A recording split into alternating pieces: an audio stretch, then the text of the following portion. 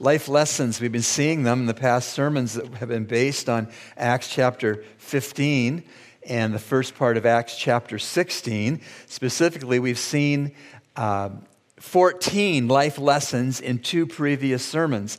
This morning I have 7 more life lessons from the second missionary journey that the Apostle Paul and Silas went on. And there's 7 more lessons based on Acts 16, 20 to 30. And so we're going to look at that, and I'm going to read Acts 16, 20 to 30. And I'd like you to follow along in God's word as I read. And they brought them to the magistrates and said, "These men, being Jews, exceedingly troubled our city, and they teach customs which are not lawful for us, being Romans, to receive and to observe." Then the multitude rose up together against them, and the magistrates tore off their clothes and commanded them to be beaten with rods.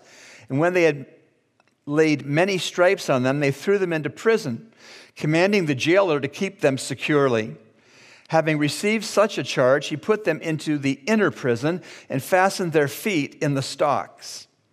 But at midnight, Paul and Silas were praying and singing hymns to God, and the prisoners were listening to them. 26, suddenly there was an great earthquake, so that the foundations of the prison were shaken. And immediately all the doors were opened, and everyone's chains were loosed. And the keeper of the prison, awaking from sleep and seeing the prison doors open, supposing the prisoners had fled, drew his sword and was about to kill himself. But Paul called with a loud voice, saying, Don't harm yourself, for we're all here." Then he called for a light, ran in, and fell down trembling before Paul and Silas. And he brought them out and said, "Sirs, what must I do to be saved?" The first life lesson I'd like you to see from these verses is this: that opponents of the cross don't get the final say on religious liberties. Opponents of the cross do not get the last say when it comes to religious liberties. The jailer that night wasn't in charge of the padlocks, really. The Lord was. Opponents of the cross do not get the final say when it comes to religious liberties. A second life lesson: God is sovereign in every life. The Lord is constantly, meticulously weaving all of the fabric of our individual redeemed lives. And He's doing that weaving every hour of every day. When you're sleeping, He's weaving. When you're awake, He's weaving. Many of you may be familiar with this poem, but I want to share it. It's a poem by Benjamin Malasia Franklin, Just a Weaver. "My life is but a weaving between the Lord and me. I cannot choose the colors He works steadily. Ofttimes He weaveth sorrow, and I, in foolish pride, forget He sees the upper and I the under side. Not till the loom is silent and the shuttles cease to fly shall God unroll the canvas and explain the reason why. The dark threads are as needful in the weaver's skillful hand as the threads of gold and silver in the pattern He has planned. He knows, He loves, He cares. Nothing this truth can dim. He gives His very best to those who choose to walk with Him." The weaver. And the weaving was going on for Paul and Silas, and we read about it. We're going to reread verses 25 to 30. What a scene this must have been. 25 to 30. "But at midnight, Paul and Silas were praying and singing hymns to God. And the prisoners were listening to them, and suddenly there was a great earthquake, so that the foundations of the prison were shaken. And immediately all the doors were opened and everyone's chains were loosed. And the keeper of the prison, awaking from sleep and seeing the prison doors open, supposing the prisoners had fled, drew his sword and was about to kill himself. But Paul called with a loud voice, saying, "Do yourself no harm, for we're all here." Then he called for a light and ran in and fell down trembling before Paul and Silas. And he brought them out and said, "Sirs, what must I do to be saved?" What a scene. An earthquake-ravished prison. Opened stocks and opened prison doors. Loosened chains. Unrestrained prisoners not taking off. And a near suicide.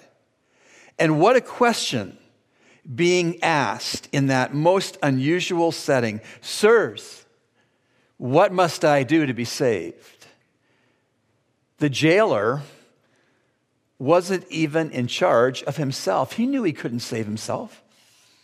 He knew he didn't have what Paul and Silas evidently had. He knew that he needed saving from his sins. And as I said, he knew that he couldn't save himself. And he knew that Paul and Silas themselves had already been saved from their sins so as to be so different than any other prisoner he had ever guarded. God is sovereign over all lives.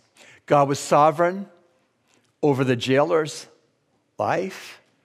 God was sovereign over Paul and Silas's lives. God was sovereign over all the other prisoners who were in jail at that particular time. God is sovereign over your lives. And that makes for a very soft pillow at night when you believe that. Life lesson 3. Happy is the believer who doesn't strive to always be in control of all of his or her padlocks, in quotes. Paul and Silas were not in charge of the padlocks that held them in the stocks. They were not in charge of the padlocks that were on the cells that they were locked in, but God was. Happy is the believer who doesn't strive to always be in control of all of his or her padlocks and life details. It was Elizabeth Elliott who rightly observed, "Fear arises when we imagine everything depends on us." Fear arises when we imagine that everything depends on us because we can't control everything. And when we feel out of control because we're relying on ourselves to be in control, it makes us scared. Are you fearful this morning? If you are, could it be that you have, in those things that cause you fear, that you have somehow figured that it all depends on you about those things? Your rent payment, your mortgage payment, your tenuous job position, your prodigal child, your troubled marriage, your singlehood. Could it be that fear arises in our hearts this morning because we are living, imagining as though everything depends on us? Happy is the believer who doesn't always strive to be in control of all of his or her padlocks. Life lesson 4, saving belief is not faith in faith. And saving belief is certainly not faith in oneself. Saving belief is not faith in faith, and saving belief is certainly not faith in oneself. Verses 31 to 34. So they said, "Believe on the Lord Jesus Christ, and you will be saved, you and your household." Then they spoke the word of the Lord to him and to all who were in his house. And he took them the same hour of the night and washed their stripes. And immediately he and all his family were baptized. Now when he had brought them into his house, he set food before them, and he rejoiced, having believed in God with all his household. Saving belief is not belief or faith in faith. Saving belief is not faith in yourself. Saving belief is something other, and this is what it is. Saving belief is belief that the Lord Jesus Christ is who he claimed himself to be. Very God. You could go to the 7 I am statements in your own Bible study. The 7 I am statements which Jesus made, recorded in the Gospel of John. Jesus Christ claimed to be very God without ambiguity, without fogginess, without indirectness. He directly claimed to be very God. That's why they picked up stones to stone him. They thought he was blaspheming. Saving belief believes the Lord Jesus is who the Lord Jesus claimed to be, God. Saving belief is something else. Saving belief is also the belief that the Lord Jesus did what he predicted he would do. Namely, died on the cross to pay for sins. Namely, was raised from the dead to justify those who would believe in him. You have saving faith when you believe Jesus Christ is very God. You believe that he did what he was predicted he would do, that he died in your place instead. Instead of you on the cross, he died the death that you deserved to die to give you the life you never could have earned, his life, eternal life. Saving belief believes that the Lord is who he said he is, and he did what he was predicted he would do. Romans 4:25, Christ, who was delivered up to the cross because of our offenses. If we had no offenses, he would not have been delivered up to the cross. Christ, who was delivered up to the cross because of our offenses and was raised because of our justification. If Jesus Christ's death and blood on the cross were not sufficient payment for your sins and mine, the Father would not have raised Christ from the dead. But God did raise his Son from the dead, which demonstrates judicially that Jesus Christ's finished work on the cross, the shedding of his blood, was propitiation, total satisfactory payment for sin debt. Saving faith believes that Jesus Christ is very God, as he claimed to be, and saving faith believes that Jesus Christ did, in fact, what he predicted he would do, which was to die on the cross and to be raised from the dead 3 days later. And it's these crucial truths of who Jesus is and of what Jesus has done, they are called the word of the Lord in verse 32.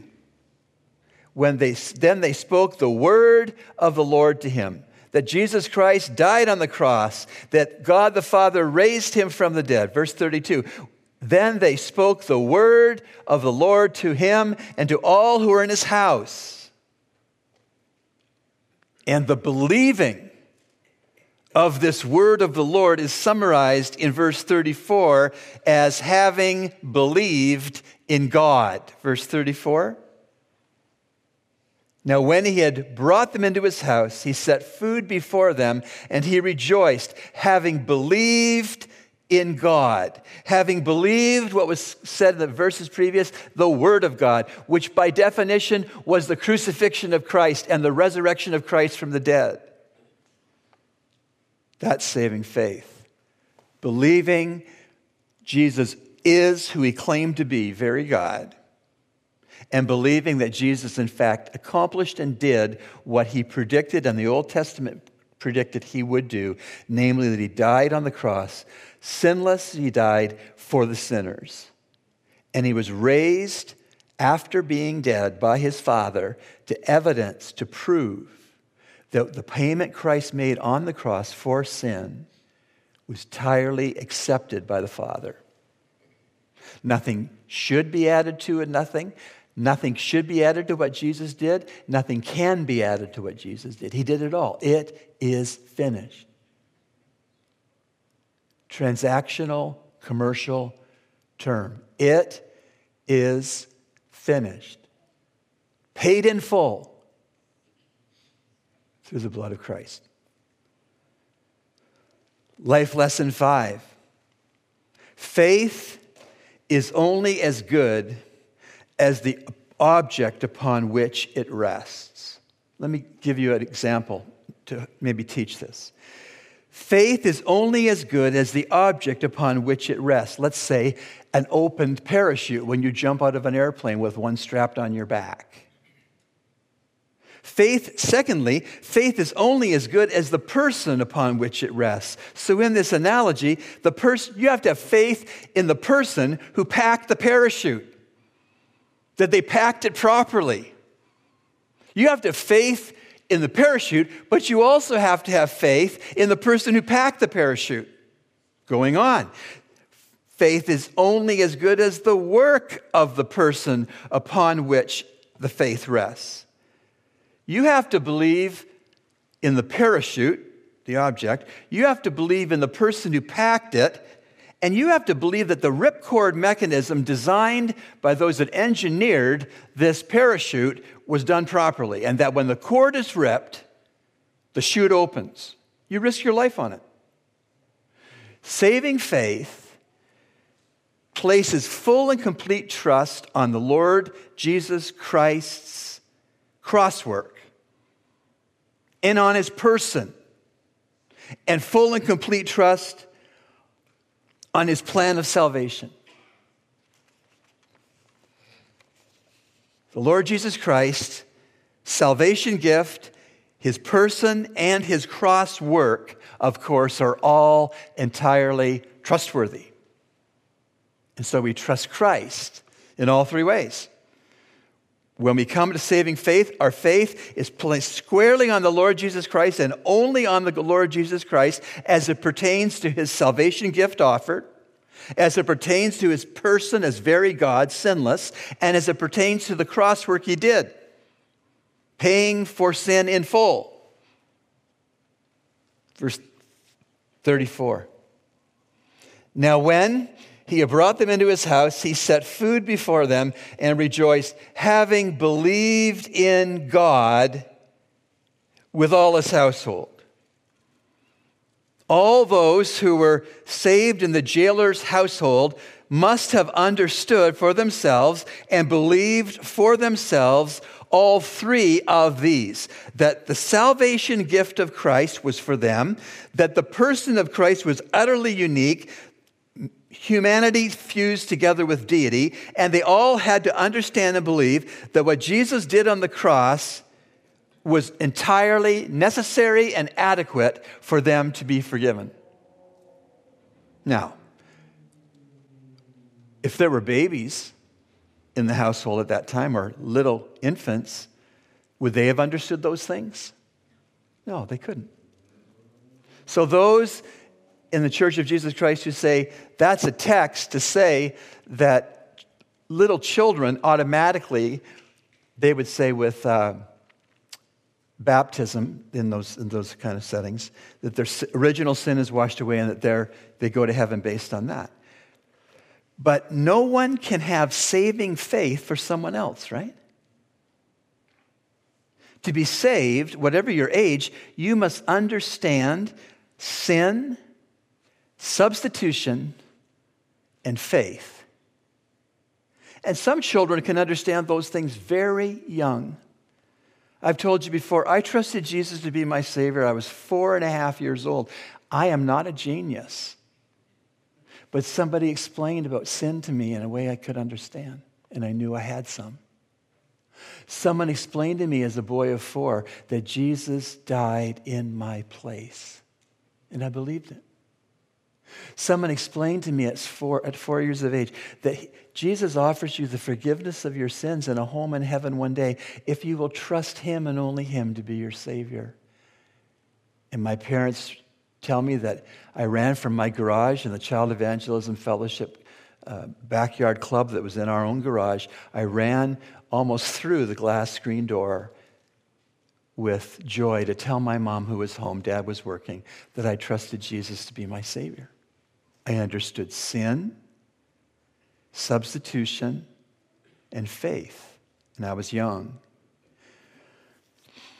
Verse 34, one more time. Now, when he had brought them into his house, he set food before them, and he rejoiced, having believed in God with all of his household. So, life lesson 6. When your children are young, start explaining some things to them. Start explaining who Jesus is when your kids are young. Explain to them what Jesus has done. Explain to them the problem of sin. They can understand the problem of sin if you explain it in their terms. When they're young, explain to your children the solution for sin is substitution. And when your children are young, explain to them how one exercises faith in Jesus, how you do that.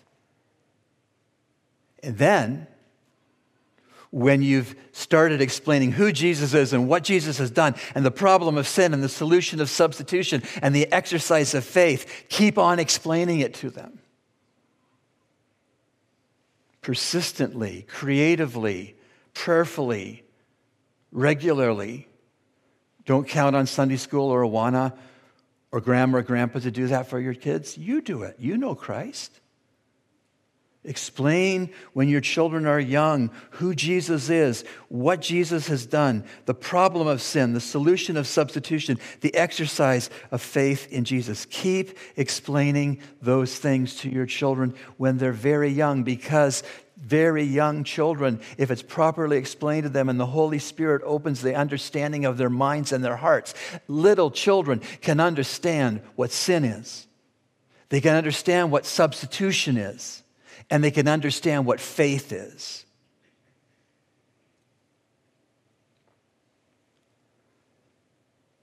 (35-40).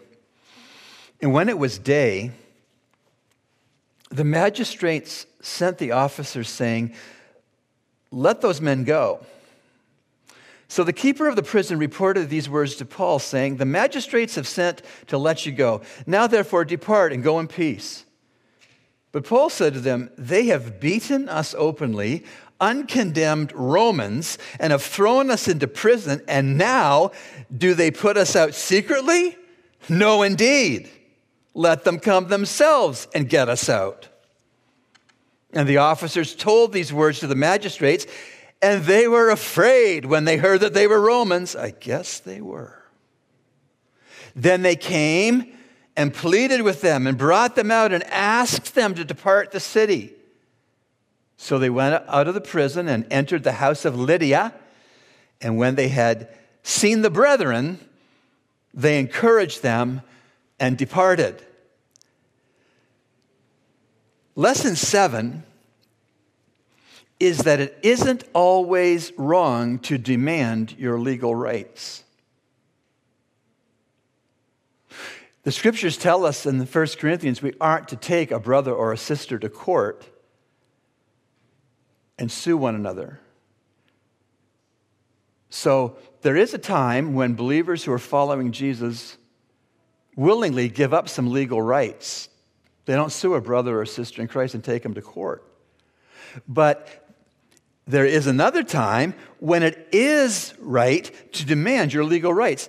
Paul says, you're going to let us go having broken Roman law because we're Roman citizens, beaten us in public and imprisoned us without a trial? And you're just going to let us wander off in secret and you don't get called on any of this? No, you send the magistrates over here. We're Romans. Paul wasn't wrong in demanding his legal rights in that situation. And what happened was when Paul did demand his legal right as a Roman citizen, it bought him more time to have an unhurried and a personally encouraging goodbye to Lydia and her household. It isn't always wrong to demand your legal rights. So now we come to the end of 7 life lessons, and as I did last week, I'm going to review them quickly and ask you this question. Which of the 7 life lessons would the Holy Spirit have you apply this week? They're all important, but which one do you think the Holy Spirit would have you work on with His help this week? The first life lesson we've seen in this sermon is that opponents of the cross don't get the final say on religious liberties. if you chose this particular life lesson to live out this week, that would mean this week I suggest you establish a regular time of prayer for the persecuted church.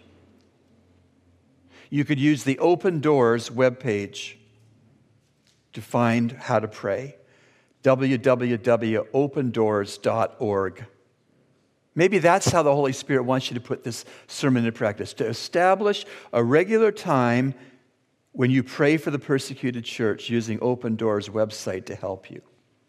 Or maybe the Holy Spirit wants you to apply life lesson 2.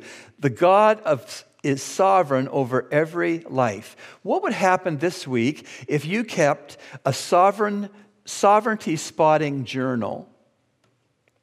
And for 1 week, starting today, you wrote in your journal every time you saw a glimpse of God's sovereignty in your life.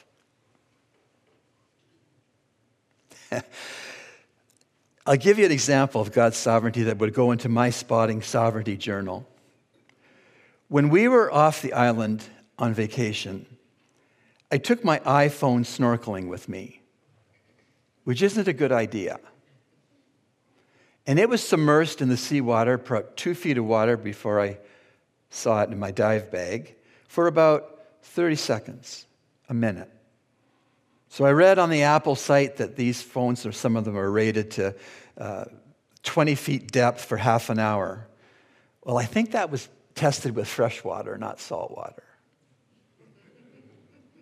So this iPhone that went swimming with me, put it in rice and everything you're supposed to do, and pull it out, and it's working for a while, but then the screen goes green. And when the screen goes green, it's not a good thing. So this didn't work anymore. So we're sitting on the dock at Hatchet Bay to catch a ferry back to Nassau, and Beth and I are talking, and we're talking about, should I replace my iPhone because it's a very vital part of how I do my work? And we concluded that we should probably order a refurbished iPhone right there in our car off Amazon, and we did.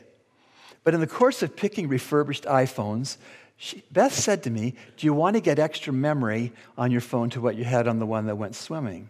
And I went, well, she says, only $30 more to get double the memory. I said, okay, all right, let's do it. Here's what happened. I thought I was buying an iPhone for me. Turned out I was buying an iPhone for a dear brother in Christ in this congregation. Let me explain. So when I get back to Nassau with my green screen, I go to a cell phone repair place. He goes, I don't think the whole thing's shot. He says, I think it's the screen. Let me try to fix the screen, and I'll check the motherboard. So I go away, and sure enough, he was right. The screen was shot, but the motherboard was unaffected. So now I've ordered a phone that I don't need. So I'm over doing some ministry a few days after that, and a brother comes up to me, and he says, Pastor Rob, I saw you put an e-blast out that you had to buy an iPhone because your other one got damaged. Would you help me get an iPhone from Amazon? Yeah. What would you like on your iPhone? I like it to have double memory.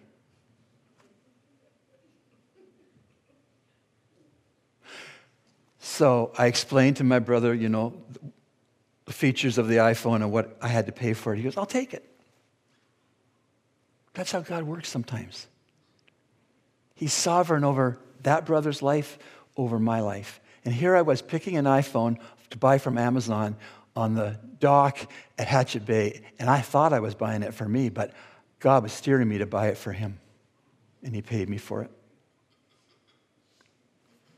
This week, could you begin a Spotting God's Sovereignty journal? And every time you spot God in control of your life, write down what you saw. Lesson 3, maybe you want to do lesson 3. Happy is the believer who doesn't always strive to be in control. This week, if you did this, you could identify 3 things to stop trying to control by you in favor of accepting the Lord's control over those 3 things. Watch what happens when you tell the Lord, item 3, you've got full control in my understanding. Item 2, you've got full control in my understanding. Item 3, you've also got full control in my understanding. I'm taking my hands off those things. Work as you will. Watch what happens. Life lesson 4. Saving belief is not faith in faith, and saving belief is certainly not faith in oneself. This week, you could pray and you could push to have one conversation with someone about what saving faith is. And in the course of having that conversation, you could point out to that person, well, saving faith is not belief in faith, and saving faith is not believe in yourself, but saving faith is believe in Christ. Here's who he says he is. Here's what he's done. Can you trust him, only him, to get right with God? Life lesson 5, if you pick this one, this is the lesson that's kind of lengthy. Faith is only as good as the object upon which it rests. Faith is only as good as the person upon which it rests. Faith is only as good as the work of the person upon which it rests. And the Lord Jesus Christ's salvation gift and his personhood and his cross work are all absolutely trustworthy. What would you do if you put that into practice this week? You could pray and you could push. Hear the expression? Pray and push. Don't just push. Pray and push. When you pray for something, be willing to work to see that happen. Pray and push to explain Christ's salvation gift, his person, and his cross work to one person. You would be surprised how many persons in the Commonwealth of the Bahamas don't have a biblically clear understanding of those things. You'd be surprised. Life lesson 6, if you pick that one. When your child is young, start explaining who Jesus is, what Jesus has done, the problem of sin, the solution of substitution, and the exercise of saving faith in Christ. If you pick that one this week, you could pray and push to explain these things to one child. Maybe that child lives under your roof. It's your son or your daughter. Maybe that child lives under your roof. It's your grandchild. Maybe that child is not under your roof, but at Awana. Maybe that child is a friend of a friend's child. A child you could talk to this week about who Jesus is, what Jesus has done, the problem of sin, the solution of substitution, and the exercise of faith in Jesus. And if you pick life lesson 7, the last one, the one that says, it isn't always wrong to demand your legal rights. This week you could prayerfully determine if you have rightly or wrongly been demanding your legal rights. Possible to do both as a believer. It's possible to, in a right way, demand your legal rights, and it's also possible in a wrong way to demand your legal rights. Sort that out this week. Are you thinking of legal rights? Have you been for some time? Can you have the Holy Spirit and the Scriptures evaluate for you if the claiming of your legal rights is proper in the sight of God or improper in the sight of God? The Bible is so practical. Let's pray. Precious Lord Jesus, thank you for Paul and Silas's commitment to the truth and their commitment to obey you, to travel the ancient Mediterranean basin, to share the gospel and to plant churches. We pray, Lord, that as a local church and believers in Christ together, brothers and sisters in the Lord, I pray that we would, by your Spirit guiding us and helping us, pick one life lesson from today's sermon and to put it into practice with your help. To the end, that we would become more like Jesus. To the end, that the gospel would have a hearing. To the end, that glory would come to your name. These things we ask expectantly in Jesus' name. Amen.